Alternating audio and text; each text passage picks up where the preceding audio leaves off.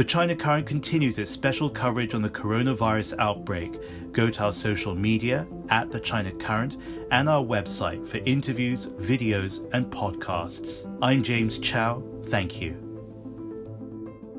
When Dr. Soumya Swaminathan was appointed Chief Scientist of the World Health Organization, she became the first ever person to achieve this role. In the COVID-19 outbreak, she offers not only the skill and experience from 30 years in clinical care and research, but the ability to translate that into impactful programs shaped by science and compassion. Last week in Geneva, she gathered the best in global science and R&D funders at a WHO meeting as part of a wider action plan for the people of Wuhan and beyond. But as the weeks speed up, is there enough time to make a lasting difference? I caught her in Geneva. Dr. Soumya, thank you very much for interrupting your day to do this. I want to jump straight to the global research meeting you just put together at very short notice, but a very big and important turnout. Who came and what skill sets were you seeking to engage? Thank you, James. Yes, even I was surprised by the kind of response and turnout that we had for this meeting. As you know, we planned it in less than 10 days because we really wanted to ensure that the scientists and researchers around the world could help to tackle this outbreak. And so we had over 400 people that were invited. About 250 came in person and the rest were connected through WebEx, including a number of colleagues from China, and the head of the China CDC, George Gao, was connected for most of the meeting and made very important points. So the whole idea was really to gather this group of people together from all over the world. They were experts in different disciplines, including epidemiology, social science, vaccines, virologists. They came together here. The idea was really to, first of all, look at the state of the art. What do we know about this disease or similar diseases? Secondly, what are the knowledge gaps? And thirdly, to really prioritize the research questions in order of importance and which ones should be addressed urgently as opposed to which ones can be more medium to long term. And then finally, to discuss a governance mechanism so that there's global coordination and an optimal use of resources to generate the answers that we need. We're still at the early stages, but many weeks have begun to go by. What more do we know about the epidemiology of this virus, and how's that going to help us? So we're learning a little bit every day. And I think what we know now is that this virus it belongs to the family of the SARS-related coronaviruses. But it seems to be more transmissible, human to human, than SARS or MERS coronaviruses, but perhaps has a milder clinical course. So what we know now from 44,000 patients that were analyzed in Wuhan and presented just recently, that about 80% of infections are mild. So you have symptoms like fever, headache, cough, fatigue, and then you recover. So a flu-like illness. About 15 to 17% can be quite severe, and about 5% end up with critical illness in ICUs. And there's a very high mortality among those who end up in the ICU with acute respiratory distress syndrome. But that's a small minority of patients. So we're learning more about clinical course. We yet don't understand fully the epidemiology in terms of how easily it spreads. A number called the R0 or the R0, which is how many people can be infected by one infected person. And the initial estimates were between 2 and 3. And we're still going with those estimates. But of course, this changes with with conditions, with the implementation of certain measures, etc.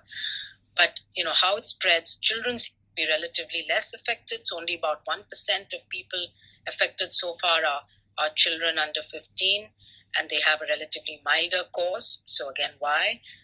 The older you are, the more the other diseases you have, the more dangerous this is, because then you're likely to get more severe disease. We, of course, don't know the source of this virus, which animal it came from, when it came, and when it jumped. The virus is closely related to several bat coronaviruses that have been isolated from that region in China, southern China.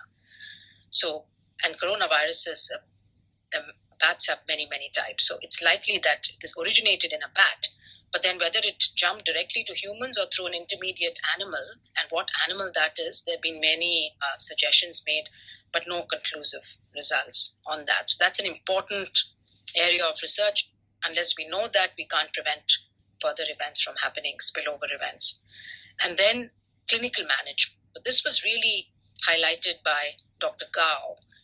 The two areas he highlighted as being of very urgent interest to the Chinese or trying to control this outbreak is a rapid diagnostic test, so that you can use the test out in the community, out in primary healthcare centers, and really diagnose people earlier. And the second was optimal case management. What's the best way? What's the standard way of managing people who end up in hospital? What combination of drugs and supportive treatments? So these were two very urgent issues highlighted. And we're working on also a clinical severity score so that we can have a standardized score which scientists across the world, clinicians could use to classify how people are doing in terms of, being from asymptomatic all the way to severe illness and death, so that there's a standard way of looking at things. We have a standard case report form that's up on our website. We're encouraging all doctors to use that case report form and submit the data to WHO so that we can then gather a database and learn more from that.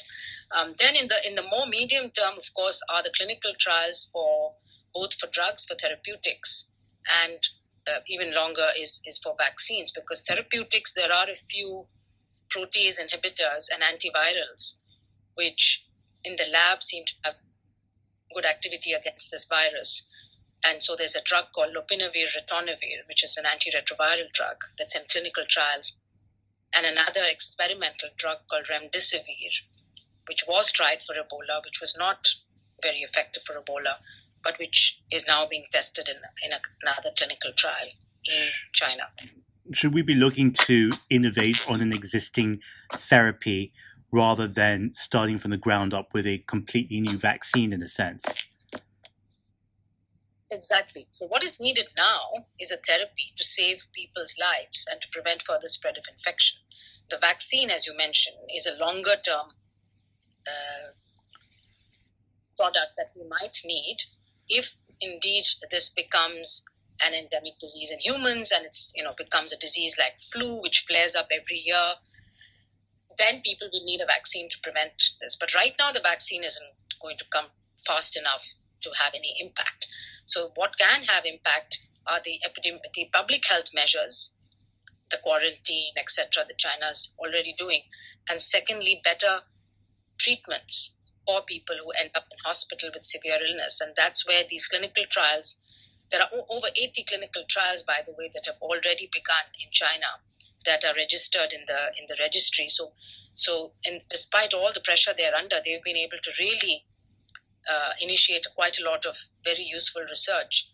And so we should get, in a few weeks or months, the results from some of these studies to show if some of these antiviral drugs are useful, are protective. My natural urge wants to ask you questions like, when are we going to reach a peak of the outbreak, or how close are we to human trials for any candidate vaccines, or how similar is this to becoming a flu, an endemic flu, and could this be the new flu going forward? But obviously, we're not at that stage to answer those kinds of questions now. The speculation around those types of very broad, open questions, how far is that distracting from your work as a scientist and as the chief scientist at WHO? I think those are all excellent questions, James. And that's why we're trying to focus on what is important now, and versus what is important and interesting to know, but is not going to have an immediate impact. So what is important now is best ways of protecting people from getting the infection, including healthcare workers. We've seen a huge number of healthcare workers get infected in this outbreak. It's really unfortunate, and we must find the best ways of protecting healthcare workers and, of course, family members and friends from getting infected. In terms of, when is it peaked, I think we have to wait for a few more days or weeks. What we do see now is that the number of new cases in Wuhan has stabilized. So for many, many days now, we've seen a slow reduction in the number of cases being reported daily. The number of deaths is still quite high. It's too early to say whether this is the beginning of the downside curve of the outbreak. We have to wait. But we're hoping this could be a good sign. Of course, we also don't know what's going to happen in all the other countries where this virus has already entered, and whether the containment efforts, heroic containment efforts being put in place now would keep it limited. What are those heroic containment efforts you refer to? Well, many countries have set up quarantine facilities, and anyone with a history of travel is, being quarantined and tested. And then there's contact tracing. People who've come into contact with people with diagnosed coronavirus infection are being actually traced and found and tested. And most countries where cases have been reported have done it. Africa is one continent where we've only seen one case being reported from Egypt so far. Labs across Africa, about 17 labs, are now equipped to detect this infection, and testing has started, but probably not as widely. They're not covering as wide a net as some of the more high-income countries are doing. In terms of whether we will ever need a vaccine, again, that question cannot be answered today because we don't know the trajectory that this outbreak is taking. This virus may be like SARS, that we're able to contain it and it doesn't come back, or it could be lingering human infection that just stays at human transmission. And many of these viruses do change their characteristics once they become established in humans.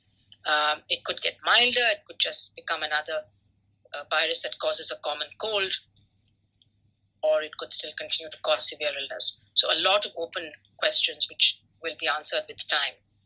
Dr. Tedros, the Director General, declared a public health emergency of international concern precisely for the reasons of protecting countries with weaker health systems, and also to exercise the ability of FIKE, which is to monitor and engage your member states so that they take appropriate levels of action. Are we seeing solidarity in science across those fronts? We're seeing absolutely unprecedented global solidarity, James, as far as the desire to do something, to tackle this new virus. I mean, I think the world scientists have really taken it upon themselves as a collective challenge to their skills and their resources. And so what we saw at the 2-day meeting here in Geneva, and subsequently we've had the research funders. We had about 25 research funders here, health research funders, and they all agreed to coordinate and collaborate in terms of funding the high priority questions, and also in terms of sharing what they're doing, who they're funding, the result. The other thing, the journals around the world have responded by opening up preprint servers so that manuscripts are being put on the server well before they're peer-reviewed or published. And so we're able to, and this was a call that went out from WHO post the Ebola outbreak, because scientists were keeping data to publish later. This time it's been very different. You've seen huge numbers. You're the central funnel, so to speak, where all those papers are now going through. Am I right? And I understand that paywalls are also coming down on coronavirus-related content in journals like Lancet, like Nature. Yes, exactly. So paywalls have come down. Most of these journals have a page devoted to coronavirus, open access. We have access to all the preprints, the manuscripts that are being submitted. And there are many now preprint servers around the world. Even the WHO Bulletin put out a call saying we will encourage publication on this topic to be sent to us so that we can put it on on a server for open access. And it's only that open sharing of data. One other thing I want to mention is the sharing of the genetic sequences, because that's been critical to this outbreak. If China had not shared the sequences of the first 6 genetic sequences they had on an open platform, the world would not have been as prepared, because within a few hours of those sequences being shared, labs around the world were able to create diagnostic tests to test people in their own countries, and vaccine companies and academics working on vaccines were able to create constructs. So within a few days, we're hearing about vaccine candidates, which would never have been the case in the past. And it was all triggered by the early sharing of the sequence data. Well, we keep on hearing about the emergency hospital in China taking 10 days exactly to be built. That's incredible. But it took you only around that same amount of short time to get the best of the world into one room, physically and virtually, to help lead them on an important discussion and a work plan. I guess the question is, what's going to be the legacy of those 2 days together? And also, what are your next steps in terms of your priority streams for this outbreak? So we had 9 work streams during the meeting. So we had some plenary discussions, and then we had working groups that went away and came up with a plan. The working groups were in topics like animal reservoirs, epidemiology and transmission, infection prevention and control, therapeutics, vaccines, social sciences, and ethics. So on Friday, which is like 3 days after the meeting or 2 days after the meeting was over, we put up the initial summary of the meeting report on the website. By this Friday, so a week from then, we will have the full meeting report with all the working group priority research questions. And by the end of the month, by the end of February, we should have a research roadmap. Now, the research roadmap will lay out the priority research questions in each of these areas and also address some of the cross-cutting issues.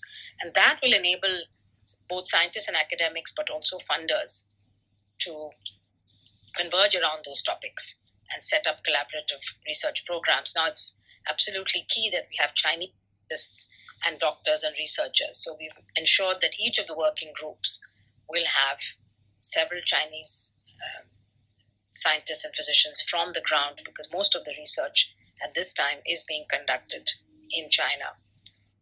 So we have an accelerated timeline to produce the roadmap. What we hope it will do is guide research funders and direct them in the areas where this global scientific community has agreed, has come to a consensus on what the top questions are. Can we briefly touch on the naming? COVID-19. COVID obviously means coronavirus disease 19. I just want to ask you about a very important aspect of that, because namings of viruses are also linked to preventing unnecessary stigma. How does that work in this particular case? Yes, that's a good question. In fact, that's why we took a little bit of time to name this virus, because there are certain principles established for naming of diseases. In the past, we've had infectious diseases named after the city or the place of origin or the river, Ebola, Zika, etc. And sometimes even bacteria, etc., named after cities. It does stigmatize a certain place or a person or a community. So that was to be avoided in all cases, and it has to be factual, descriptive of the type of disease, and easy for people to understand and to pronounce, and short enough, so you can record it. So it's mainly for the international classification of diseases, so that when a diagnosis is made, you have a clear description and it's coded. So that's why we came with coronavirus disease, and then there's a -19, because this disease was first described in 2019. And there is a possibility that there'll be more coronavirus diseases, newer types of diseases that might be described later. If there are new coronaviruses that end up causing human disease sometime in the future, you have the possibility of saying coronavirus disease 25 or 30. So that's why the 19 was added on. The virologist named the virus, and WHO names the disease. So there's a difference in the way that is done. I have to finish by asking you about bringing science to the people, because that's what you do. You break down very complex ideas in ways that we can really understand them and apply them to our own lifestyles. You went to the Munich Security Conference to carry not just a message of science, but you went there also to carry an urgent message of the protection of health workers and the communities that they serve. What's the last thing that you would want everyone listening and watching this to keep in mind going forward? I would say that, this is a new viral infection. We've known now for some time that the world is going to have more viral infections, and that most of these are going to come from animal sources. And so we need to be prepared. I think it's a good test for us as a global community to prepare ourselves for these type of outbreaks, especially if they're, through the respiratory route, and they can spread easily. But I think what's important is to avoid panic, to avoid fear, and most of all, to avoid stigmatizing and stereotyping certain groups or communities of people, because these infections can affect anyone, anywhere. They can arise anywhere. It's a matter of chance that it came in China this time. Tomorrow it could be arising in some other country. And so I think it's more and more important that we look at this as a test of global solidarity, global strength, and global preparedness. Because as Dr. Tedros often says, that we are only as strong as our weakest link. And so it's not just enough to strengthen ourselves within our borders. We need to ensure the world is prepared, that everybody is equally well prepared. And so I think that's where we need to focus now, perhaps more focus on the weakest areas in the lowest income countries to ensure that they're protected against this outbreak, but also, and very important, be prepared for what we describe as a pathogen X, the unknown disease that is sure to come again one day. This COVID-19 turned out to be pathogen X, but there are going to be more pathogen X's in the future. And I think we need to pay heed to preparedness for that, both in terms of scientific preparedness, but also in terms of public health preparedness. Dr. Soumya, thank you very much for applying your skill and experience to this very important response. And thank you to everyone at the World Health Organization, not just for being the technical agency, but also being the humanitarian one as well. Thank you. Thank you, James. Pleasure talking to you. Good luck.